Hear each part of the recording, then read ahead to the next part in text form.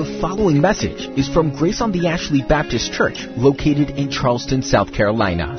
For more information about Grace on the Ashley, visit graceontheashley.org.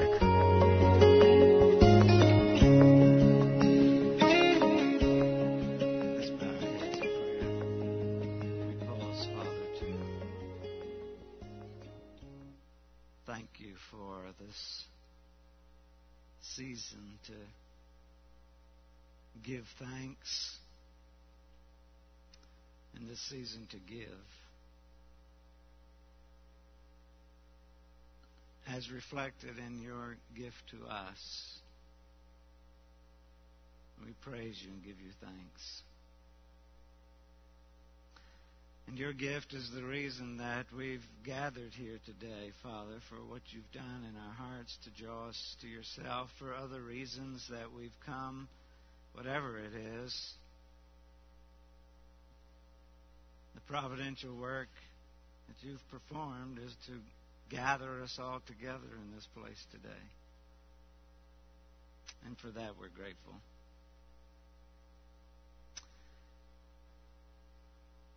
And in all our sin, hearts that aren't right, our prejudice,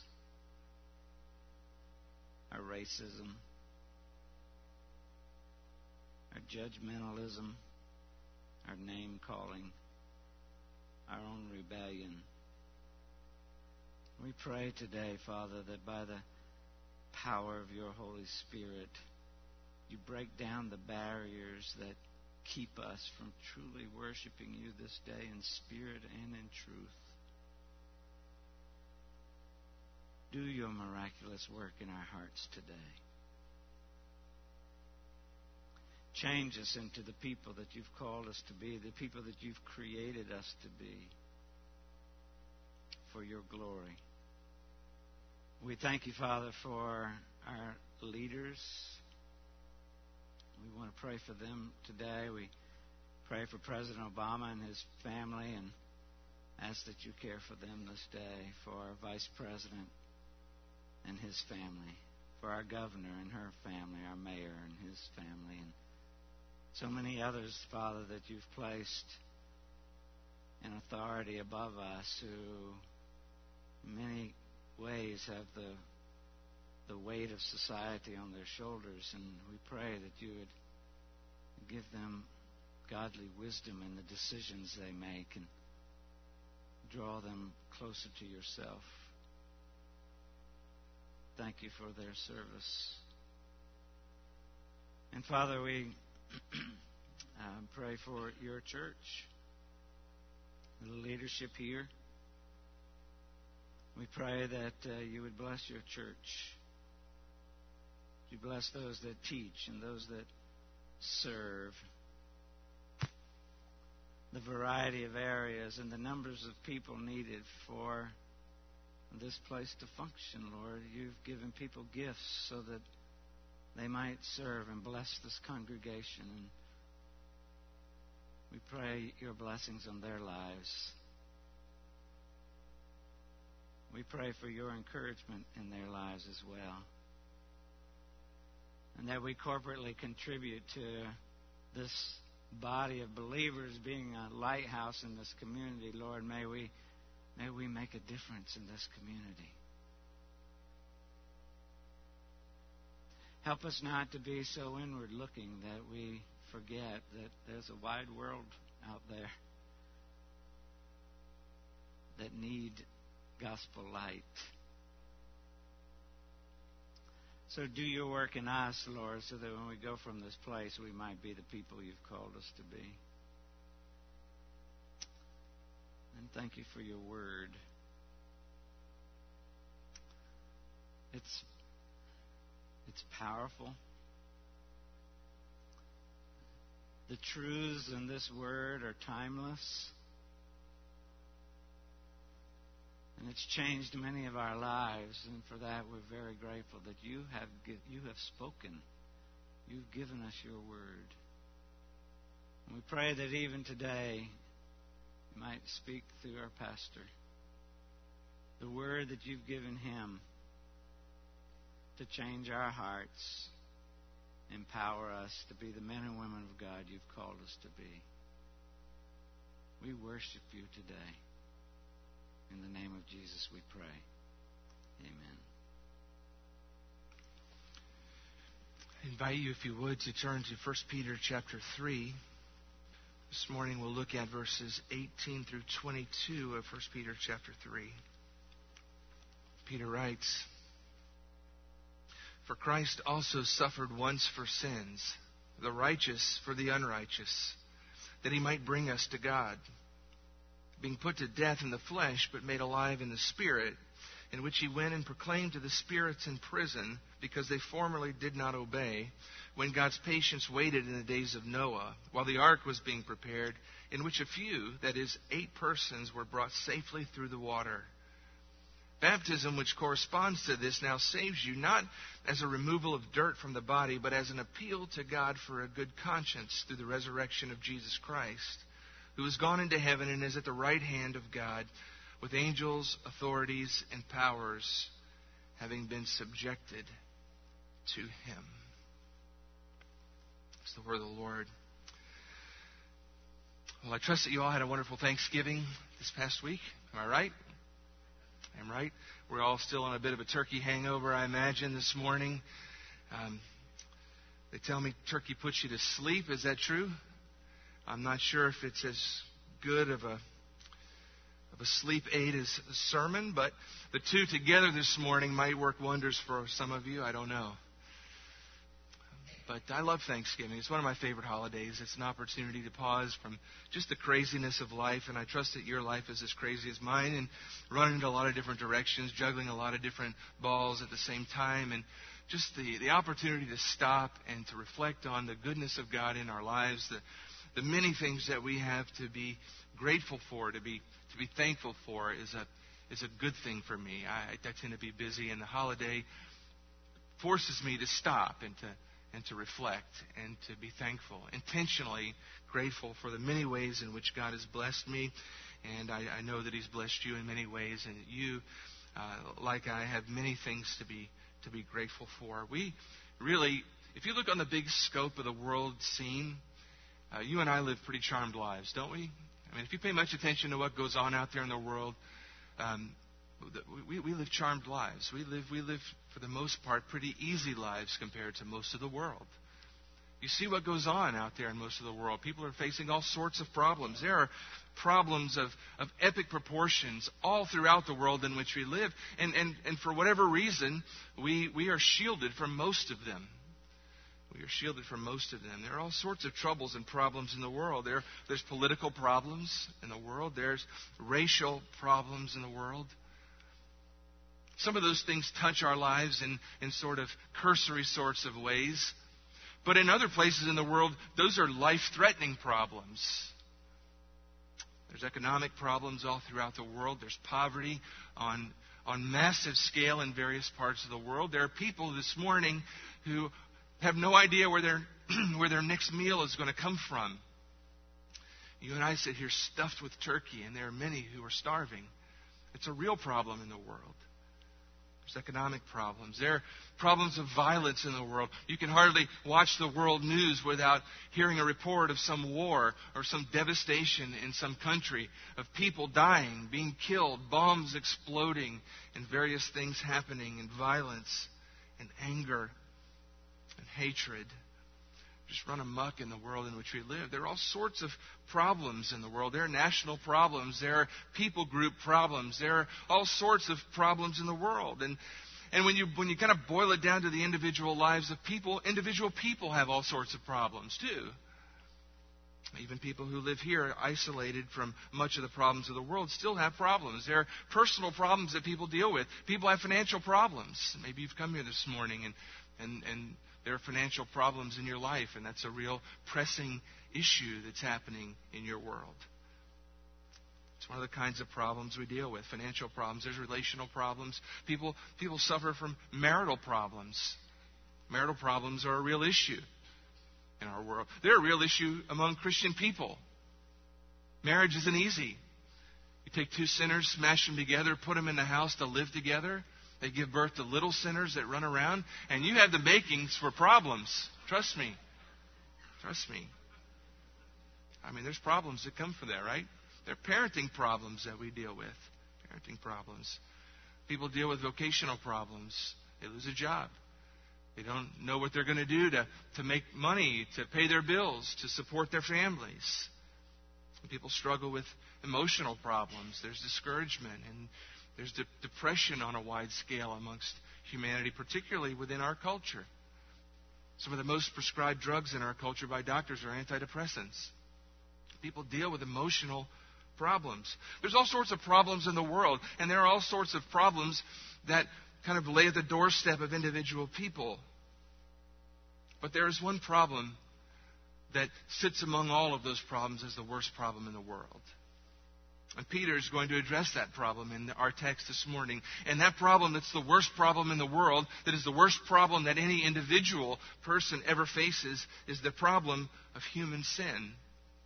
Or to make it personal, it's the problem of our sin. It's the worst problem that any human being faces. It's the worst problem that any people group faces. It's the worst problem that any nation faces.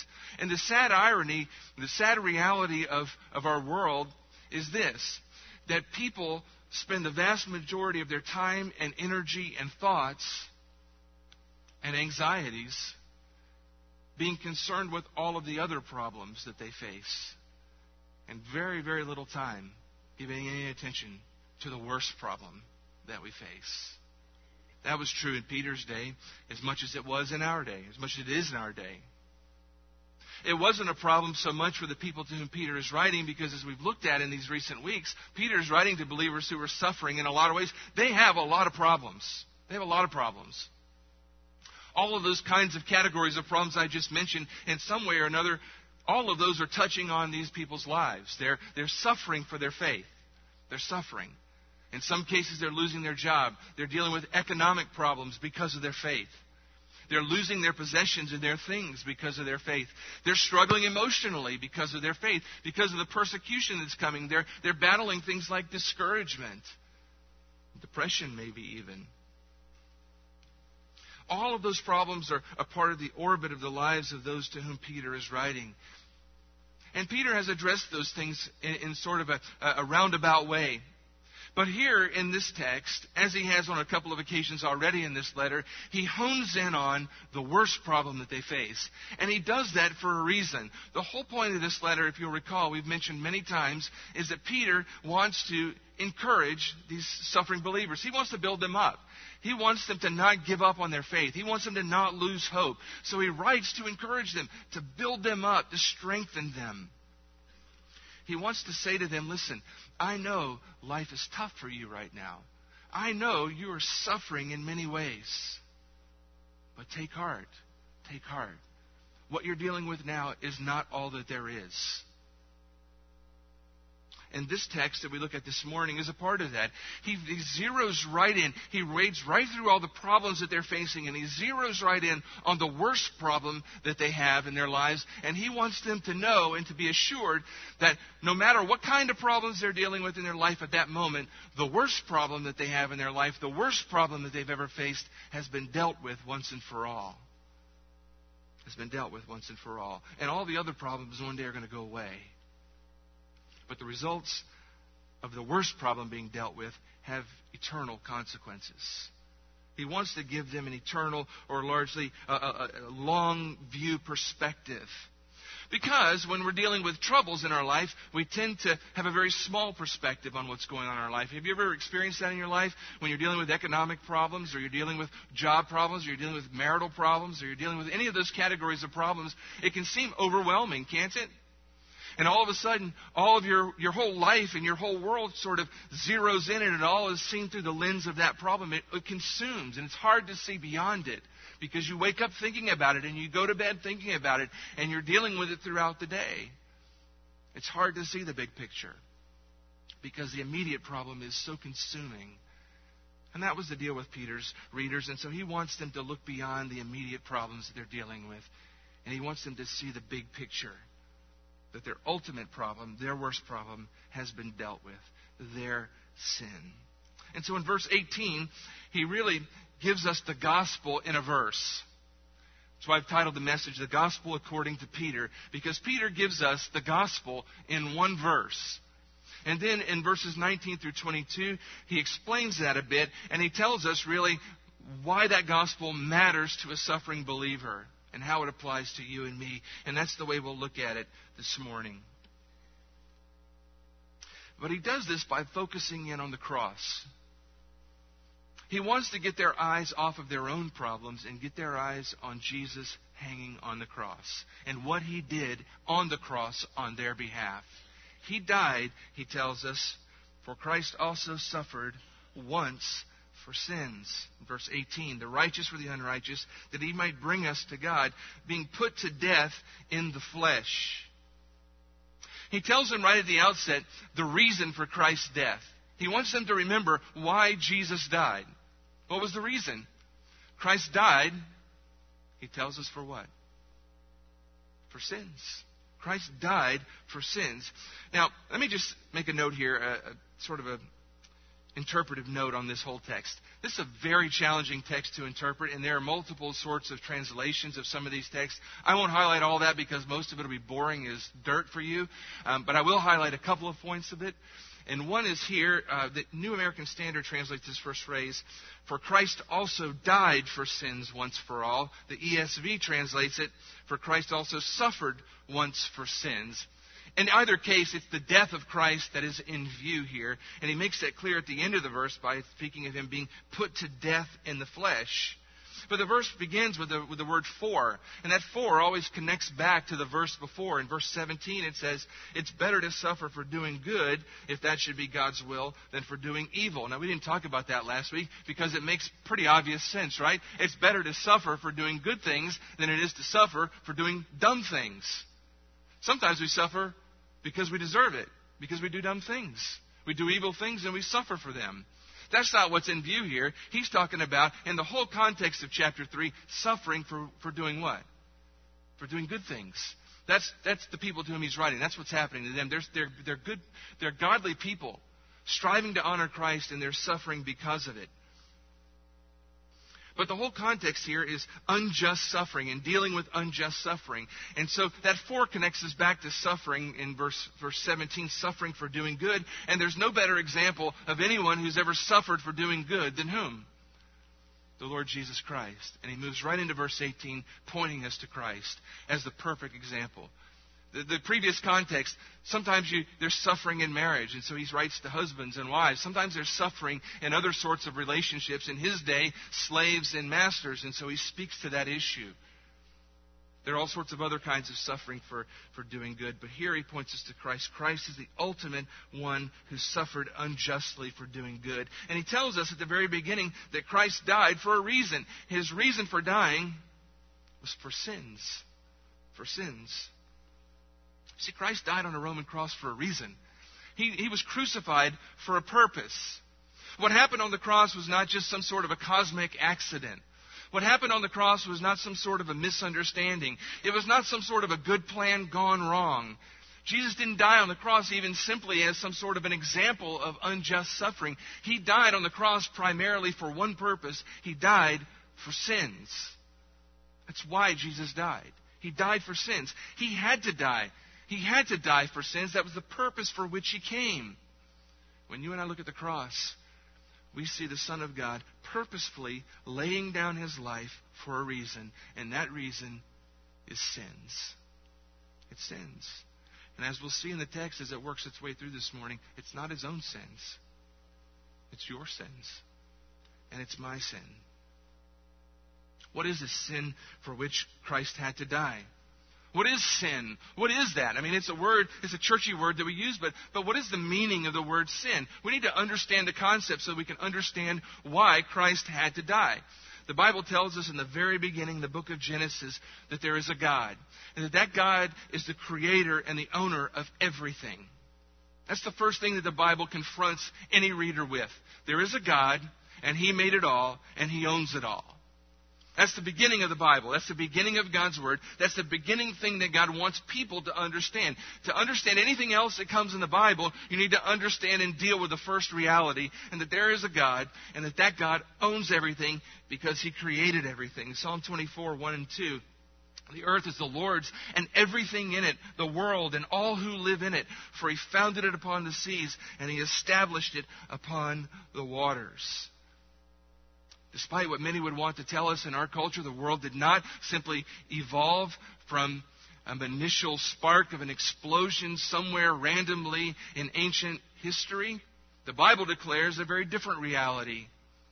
The world is here and everything in it because God made it, and He owns it.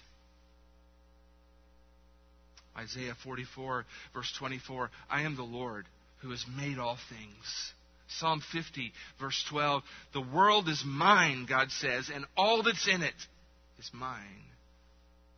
At the end of the book, Revelation 4, verse 11, we saw in the very beginning, the earth is the Lord's, and the very end, Revelation chapter 4, verse 11, we see this song being sung before the throne of God. You're worthy, our Lord and God, to receive glory and honor and power, for you created all things, and by your will they were created and have their being. God created, there's a God, and He created everything, and He owns everything. And beyond that, that God who did those things is a holy God, the Bible declares. Peter writes this in the very beginning, for it is written, speaking from God's perspective, be holy, for I am what?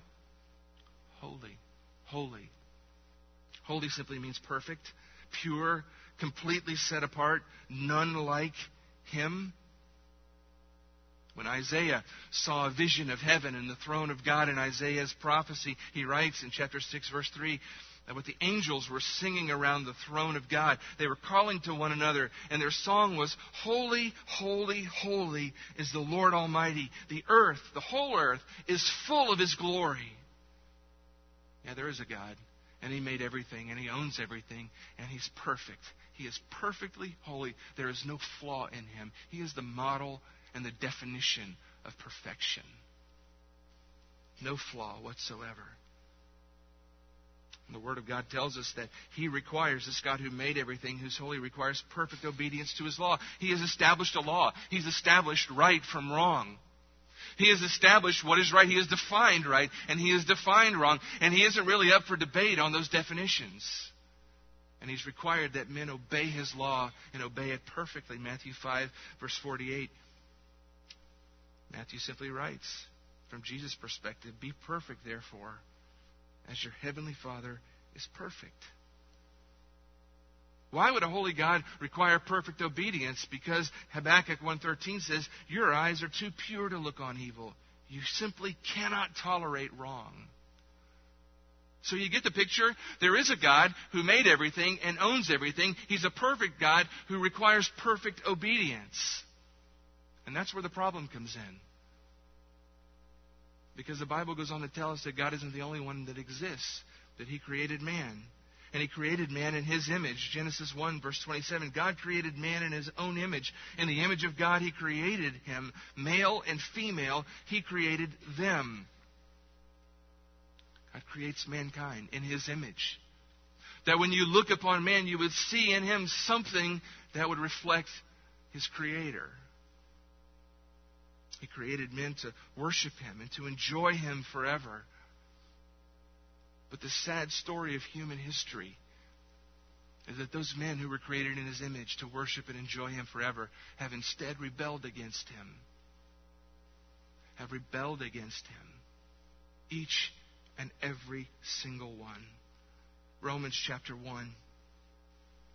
For although they knew God, speaking of men, they neither glorified Him as God, nor gave thanks to Him. They exchanged the truth of God for a lie, and they worshipped and served created things rather than the Creator, who is forever praised. Amen. It's the sad story of human history.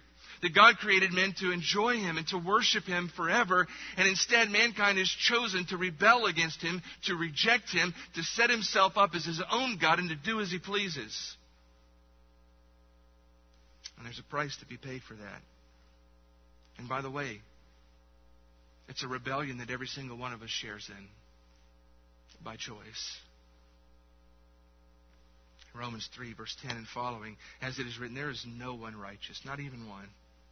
There's no one who seeks God, for all have sinned and fall short of the glory of God. Every one of us shares in that rebellion by our own choice. By our own choice. We've all broken God's law. Isaiah 53, verse 6, we all, like sheep, have what? We've all gone astray. We've all gone astray. Each one turned to his own way. And every one of us stands guilty before him. And that rebellion and that sin has separated us from our Creator. It's separated us. And it's made us debtors that owe a payment. And Romans 6:23 tells us that that payment that we owe, the wage for our sin, is death. It's death.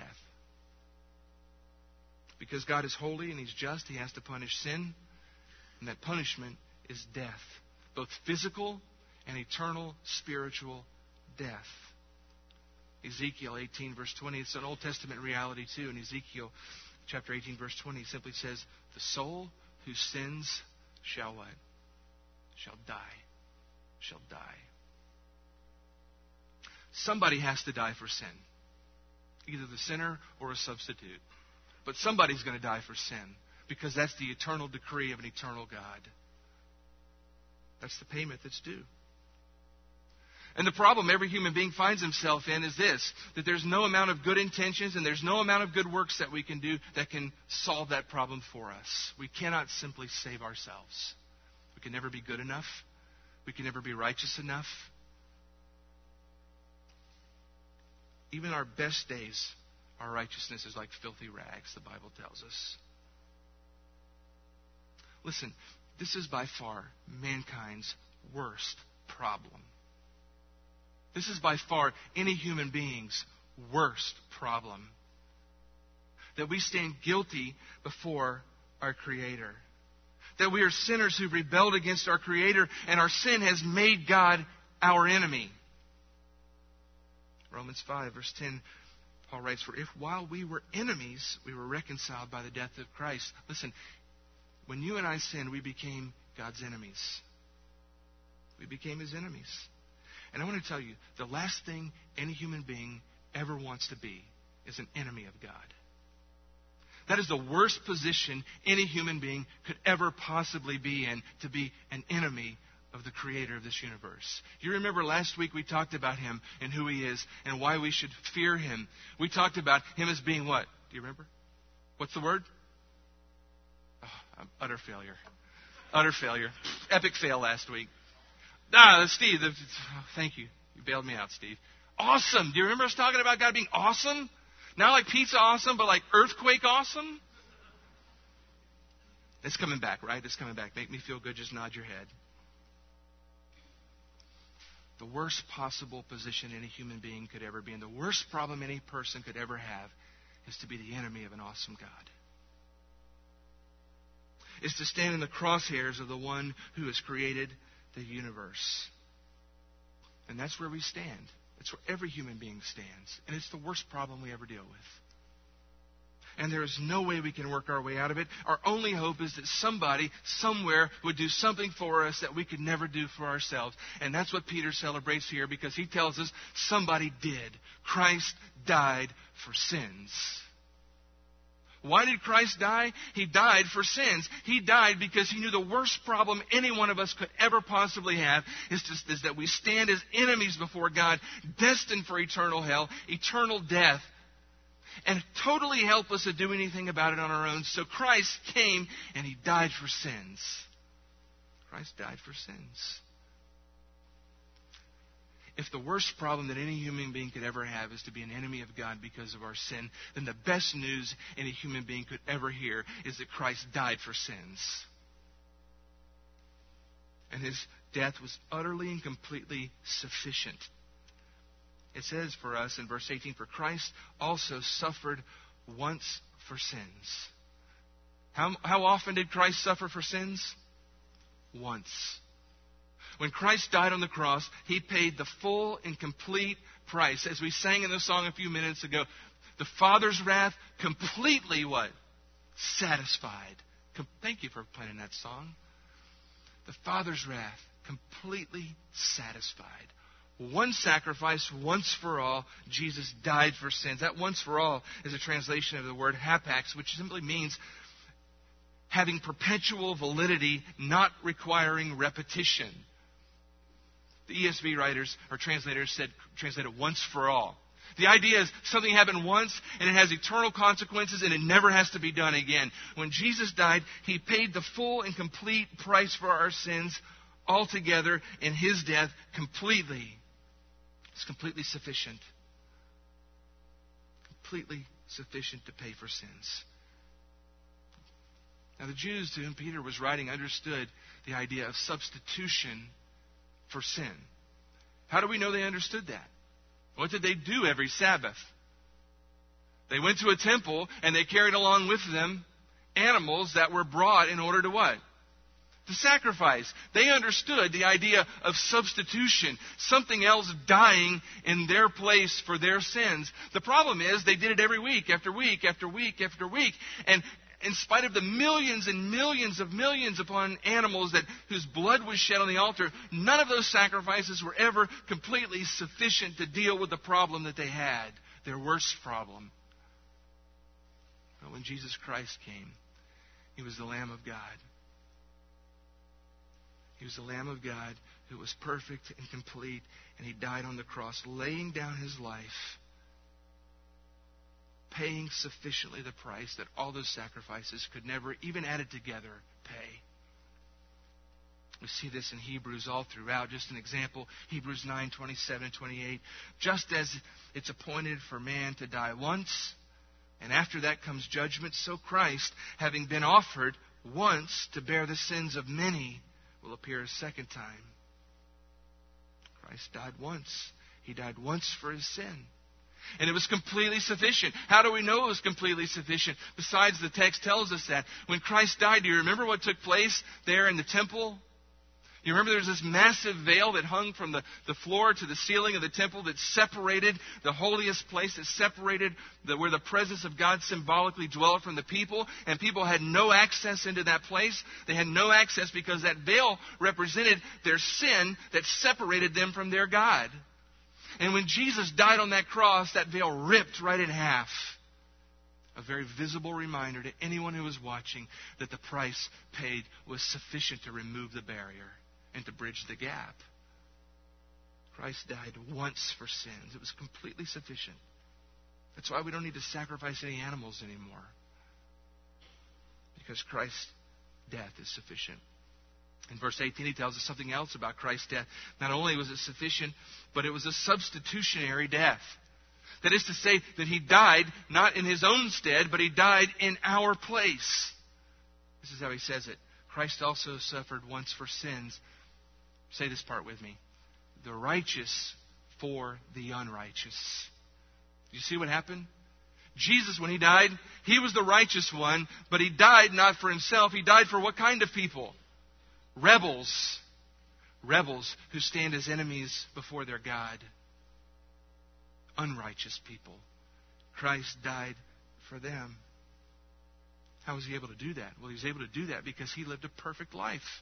He had no sin of His own for which to give an account. And so the Bible tells us that what happened is when Jesus goes to the cross, our sin is imputed to Him so that His righteousness can then be imputed to us. That is to say, all of the sins of all of His people are charged to His account, and He goes to the cross, lays down His life, and pays the price for their sin. Pays the death penalty that hung over our heads. He substituted Himself for us. Peter's talked about this time and again. In chapter 1, verse 18, he speaks of Christ in verse 19 as a lamb without blemish or spot. In chapter 2, verses 22 and following, he tells us He committed no sin, neither was there any deceit found in His mouth. And here again, he reminds us that Christ, the lamb without blemish, the one who had no deceit in His mouth, who committed no sin, died as a righteous man in the place of unrighteous people. 2 Corinthians verse 21, chapter 5. For our sake, He made Him who knew no sin to be sin, so that in Him we might become the righteousness of God. when Jesus dies, he pays the full and complete penalty, not for his own sin, but for ours, for yours, for any rebel who will look to him in faith and embrace him as Lord and Savior. He pays the full price, and he pays it on our behalf. A righteous one dying for unrighteous people. Why would he do that? Why would Christ do that? He tells us in the end of the verse, Christ suffered once for sins, the righteous for the unrighteous, in order that he might what? That he might bring us to God. The ones who've run from God and rebelled against him, the ones who are positioned as enemies, who have absolutely no pathway back on their own. Christ dies in order to go get them and to bring them where? To bring them back to God. To bring them back to the Father. To restore what was lost in the fall. To reconcile the relationship that was broken. Paul writes of it this way, 2 Corinthians 5:18. All this is from God, who reconciled us to himself through Christ.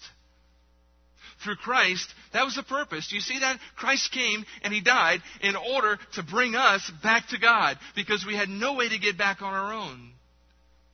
The relationship was ruined, and we ruined it, and we had no way to get it made right. The only way for it to be made right is for Christ to get us and to bring us back on his account. And that's exactly what he does. There is no other way to be brought back to the Father except through the Lord Jesus Christ. Get that.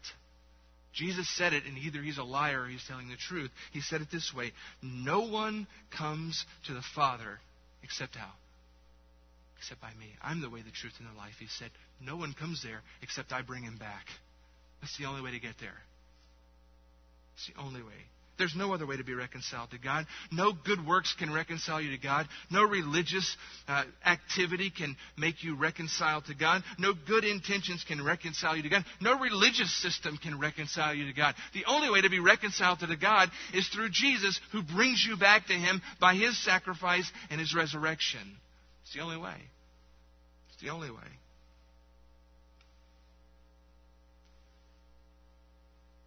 Worst problem we've ever had is our sin separates us from God and positions us as his enemy.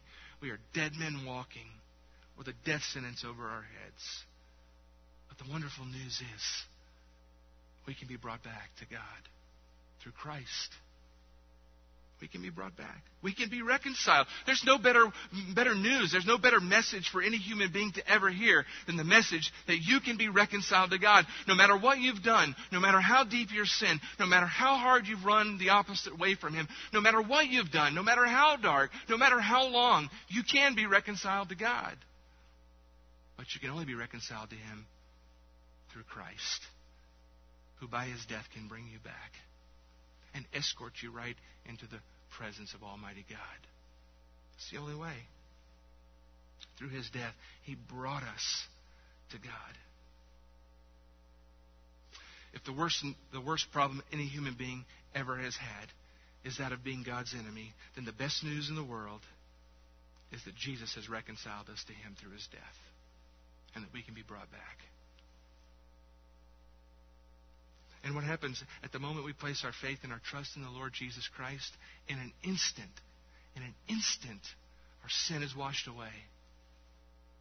Your blood has washed away my sins. And we go from being positionally enemies of God in his crosshairs to being not only friends but part of his family, because we're brought back by Christ. That's good news, isn't it? You're sitting there like that's bad news. Just staring at me. It's good news. That's great news, isn't it? That's the gospel. What you just heard is the gospel of Jesus Christ. And Peter gives it to us in one verse. But all of that is not just academic. It has to become personal. And Peter talks about it because he wants it to be personal to those to whom he's writing and to those who would read of it many years down the road, like us. And so the rest of this text, verse 19 through 22, deals with making the gospel personal. And the way he does it, the way he goes about doing that is rather, it may seem to us rather bizarre. There's something about thinking about Christ's death and what that accomplished, and thinking also about how to encourage suffering believers. There's something about thinking about those two things that causes Peter's mind to go back to a story from the Old Testament. He takes his mind back to the days of Noah, and he reflects upon the story of Noah, right? You know the story of Noah. Those of you who grew up in Sunday school probably saw a felt board ark somewhere, right? One of the most popular stories that children remember from Sunday school days. And it's obviously at the forefront of Peter's mind. And so there's something about Christ's death and suffering believers and those two themes that causes him to think back to what happened in Noah's day. Something that was going on that God was doing through Christ in the cross that causes him to think about what God was doing in the days of Noah. And so his mind goes back to Noah. And he makes the connection from the story of Noah to what took place on the cross. Now, let me just note here. These verses are some of the most challenging to both translate and interpret in all of Scripture. And if you read commentaries like I've done in the last week, you will find that if you look at commentaries on chapter 3, verses 18 through 22 of 1 Peter, 75% of the volume of those commentaries is given to trying to explain or interpret these verses. And if you read 10 commentaries, you'll find 10 different explanations. And so I tell you, don't waste your time unless you're just a glutton for punishment. Commentators are all over the board. There are two issues at stake. Number one, the grammar is very challenging to translate. And translation is not always easy, right, Alina? Sometimes it's easy and sometimes it's not easy. The grammar in these verses is very, very difficult to translate into English. The other issue is there is an historical reference that we are separated from by many, many, many generations. A historical reference that would have been very fresh in the minds of Peter's readers that is very, very distant and unknown to us. And because of those two issues, these verses seem very odd to us and very challenging. In fact, on verse 19, Martin Luther says this: "A wonderful text is this, and a more obscure passage perhaps than any other in the New Testament, so that I don't know for a certainty just what Peter means." And if you read 10 other commentaries, that would be your conclusion probably too, right? It's challenging. It's challenging. We don't have the time this morning, nor would you have any interest really in all of the speculation and all of the various ways in which these things could be understood and interpreted. So I'm not going to bore you with all that. I'm going to give you the issues, and I'm going to kind of tell you what I think Peter means by it and what the practical implication of it is, because I think that's the most interesting and practical and exciting part. Because after all, Peter was writing this letter for a practical purpose, not as a theological tome. So there's something practical about this, and we need to mine that out. Here's where the mysterious stuff comes in, and we'll have to deal with it right here. Let's look at verses 18 through 20. He says, "For Christ also suffered once for sins, the righteous for the unrighteous, that he might bring us to God." And here's where it starts to get challenging.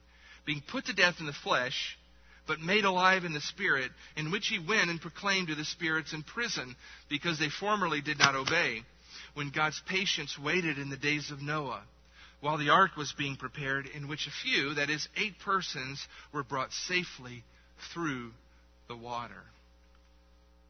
All right, what's clear about this is that he's making the connection to Noah in Noah's day. That's clear, right? He takes us back to Noah and the ark. And whatever was going on, and there was something going on in the days of Noah and the ark, something about what God was doing in that story that relates to what he was doing on the cross. And in some way, that should encourage believers, okay? That we know. What about all this other stuff? Here's the main issues where the debate lies. Main issues are this: what is meant by made alive in the Spirit? Being put to death in the flesh, but made alive in the Spirit. What is meant by that, made alive in the Spirit? Is he talking now about something that took place after the resurrection? Or is he talking about something that took place between Christ's death and his resurrection? That's a mystery. Peter doesn't make it specifically clear. Some commentators say he's talking about made alive in the Spirit, speaking of the resurrection. So whatever he says after that, this proclamation to spirits in prison, was something that took place after the resurrection. Others say no, he's talking about what happened to Christ's Spirit in between when his body was put in the grave and when he received the resurrection body at the resurrection. Those are the two issues there. What are the other issues? The other issue is, who are the spirits in prison? What is Peter talking about when he says that he made a proclamation, or he proclaimed to the spirits in prison? Three main ideas of who these could possibly be. Unbelievers who have died. Some would say that he went and proclaimed some message to the spirits of unbelieving people who have died already. The problem with that is this word that's translated spirits here is never used for anyone that's human without specific qualification anywhere else in the Bible. It almost always refers to spirits, like evil spirits or demons. So it's probably unlikely, at least grammatically, that we're talking about dead people here, or the spirits of dead people. But that's what some would say, that are unbelievers who've died. Others would say it's Old Testament believers specifically who have died. And what I think is most likely, there's a third option, and that's that he's speaking of fallen angels, demons. So that's another issue. How do you sort that out? And then where is this prison that he talks about? These spirits that are in prison. What prison is he talking about? Is he talking about hell here? Some who would argue that he's talking about hell, and this text then would be an argument that after Christ died, some would argue that he descended. There's a descent into hell. If you know one of the creeds, right? Which creed? Apostles' Creed, right? It speaks of a descent into hell. There's a big argument about that theologically in the history of the creeds, right? So some would argue from this that here he's talking about that prison being hell, and the argument would be that Christ, sometime between his death and burial and before his resurrection, he descended to hell, and that's the prison that's described here. It could be, but the text doesn't say hell, and it doesn't use any of the other words that are used in the Bible to describe hell. It uses the word prison, which is nowhere else described as hell. And it also doesn't say he went down, it just says he went. The other option besides hell would be some other location in the spiritual realm, some unknown prison location in the spiritual realm.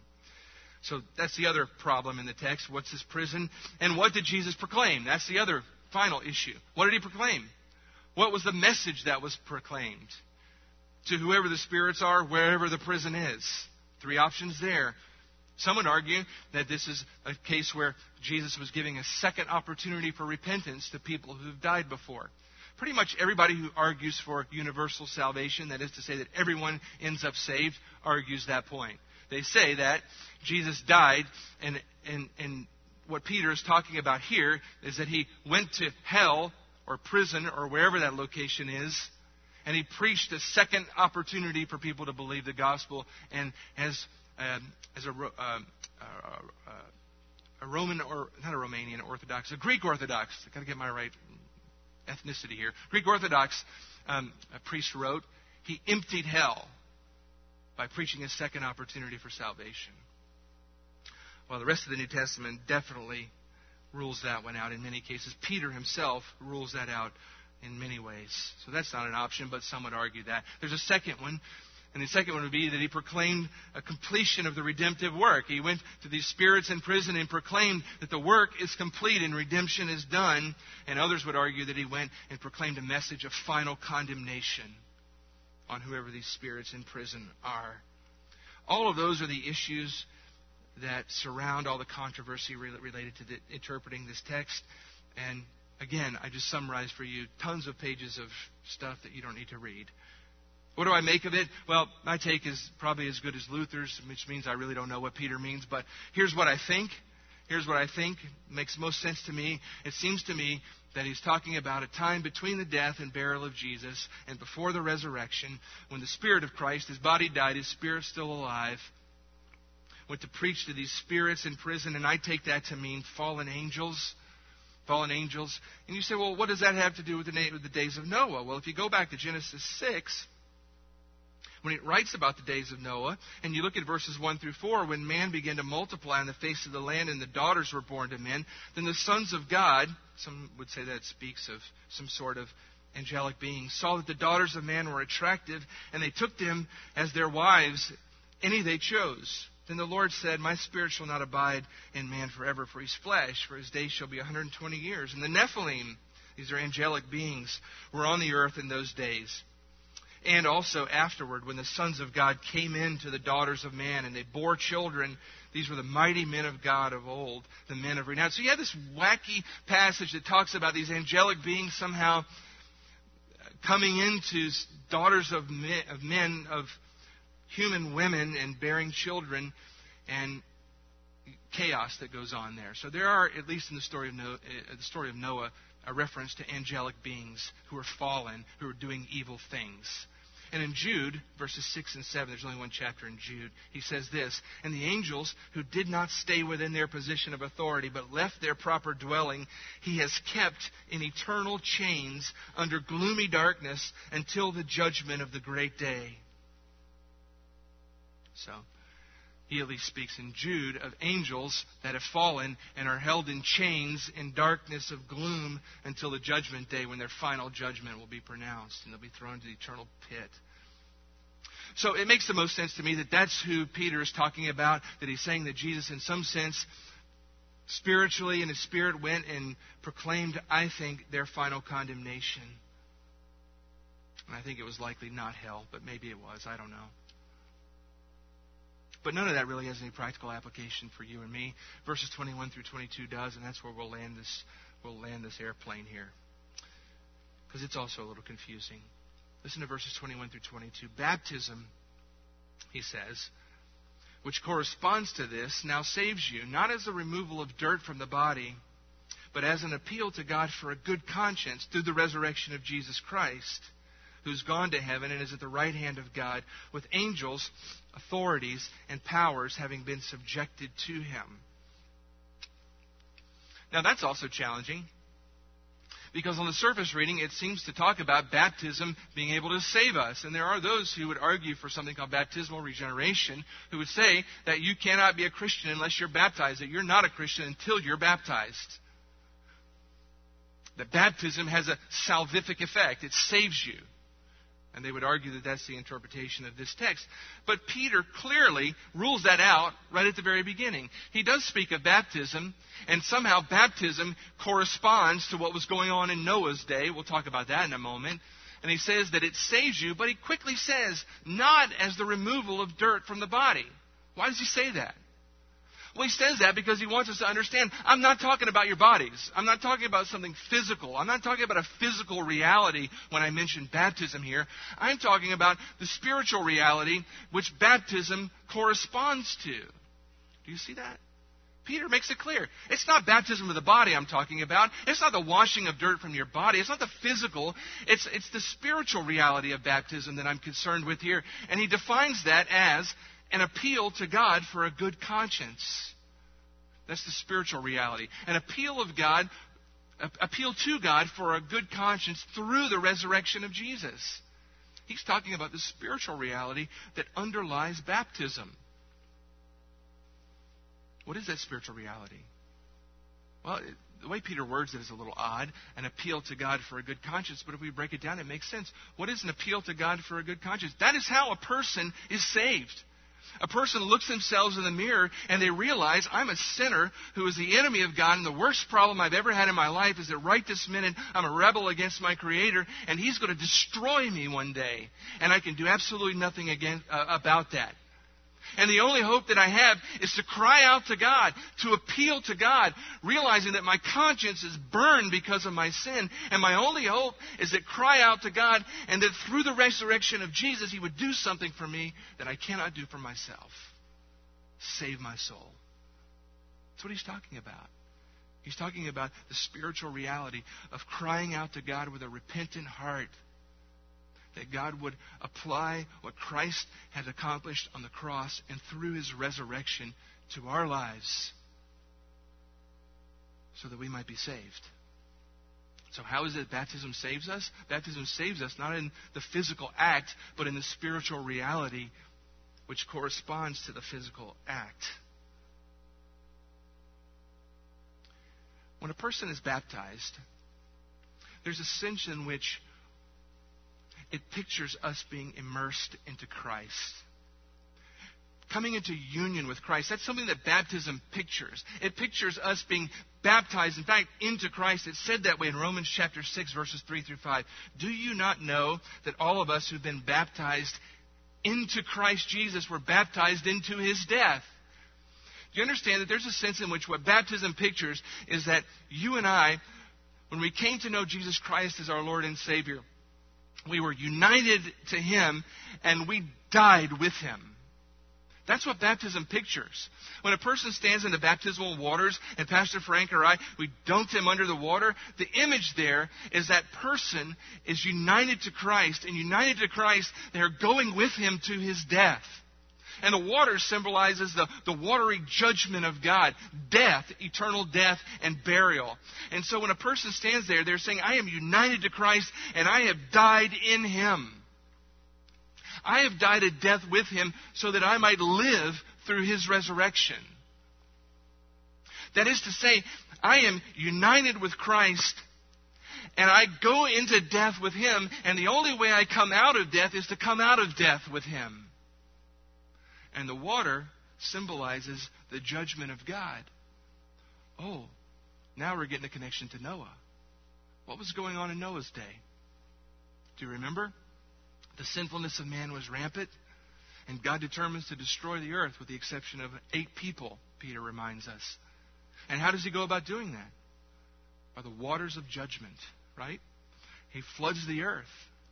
And that water, that flooding water, is the judgment of God that is coming down on an earth filled with sin.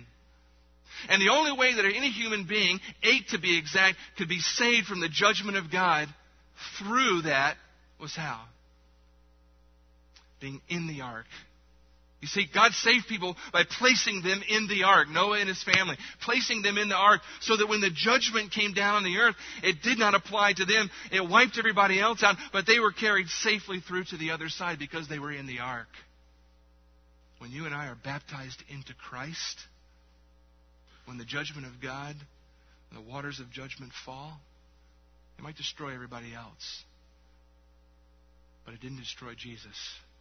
And because we're with Him, we're united to Him, baptized into Him, immersed into Christ, the judgment doesn't touch us. We come out the other side victorious because He came out victorious.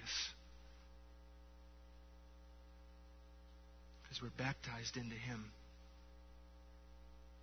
Just as the ark carried Noah and his family safely through the judgment, the Lord Jesus Christ, by His death and through His resurrection, can carry you through it too and see you through to the other side. The worst problem any human being has ever had is their sin that has alienated them from their God and their Creator. And the only hope any human being ever has is that they might cry out to God, appeal to God with a repentant heart, that He might cleanse their conscience by forgiving their sin through the death and resurrection of the Lord Jesus Christ, who died on their behalf. And by placing their faith in Him and what He's done on their behalf, they can be baptized into Him, united with Him, so that His death becomes our death and His resurrection guarantees ours. And that's very encouraging to a suffering believer, because it reminds him that everything in your life can be taken away.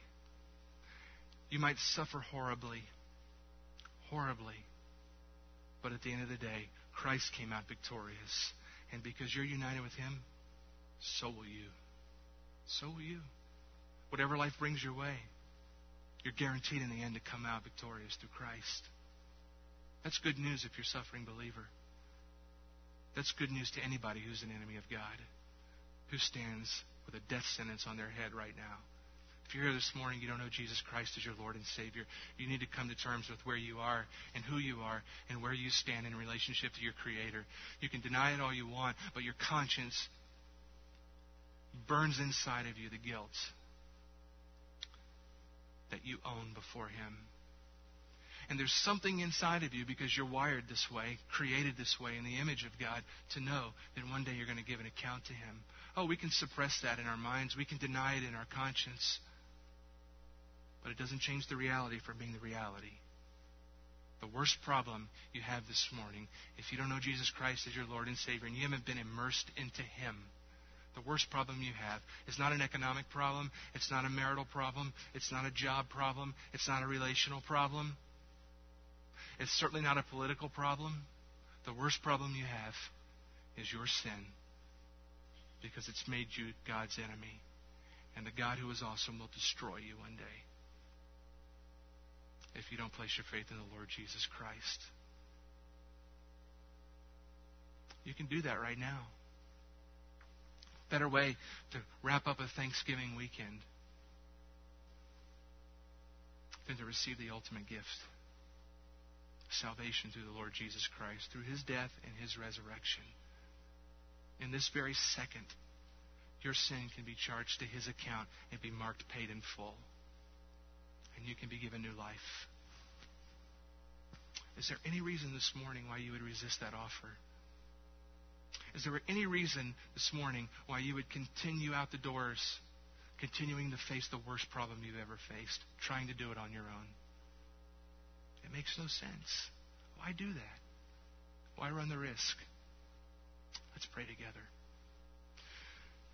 We celebrate you, Lord Jesus. There's nothing we have as Christians this morning to be more grateful for, to have hearts overflowing with gratitude for, than for what you've done for us. You have solved the worst problem we'll ever face. You came and you died for our sins once and for all. You, the perfectly righteous one, died for unrighteous me. You, the one who is perfect and holy in every way, submitted yourself to suffering and pain and death for a sinner like me, for a rebel, that I might not have to face the wrath of an awesome God. You faced it for me. I'm so grateful for that, Lord. So grateful for what you've done for me. If there are those here this morning who have never had that reality become the reality of their lives, Lord Jesus, I pray that by your Spirit you would awaken them in these moments. Right now, that you would awaken their hearts to this reality. That they would not leave this room apart from knowing you and being baptized into you spiritually. The gift is free, and it's offered to all who receive it by faith. For those of us who have received that gift and know you, fill our hearts this morning with eternal gratitude for the gospel. Gospel, the good news that you've done for us what we can never do for ourselves. We give you thanks this morning and pray for these things in Jesus' name.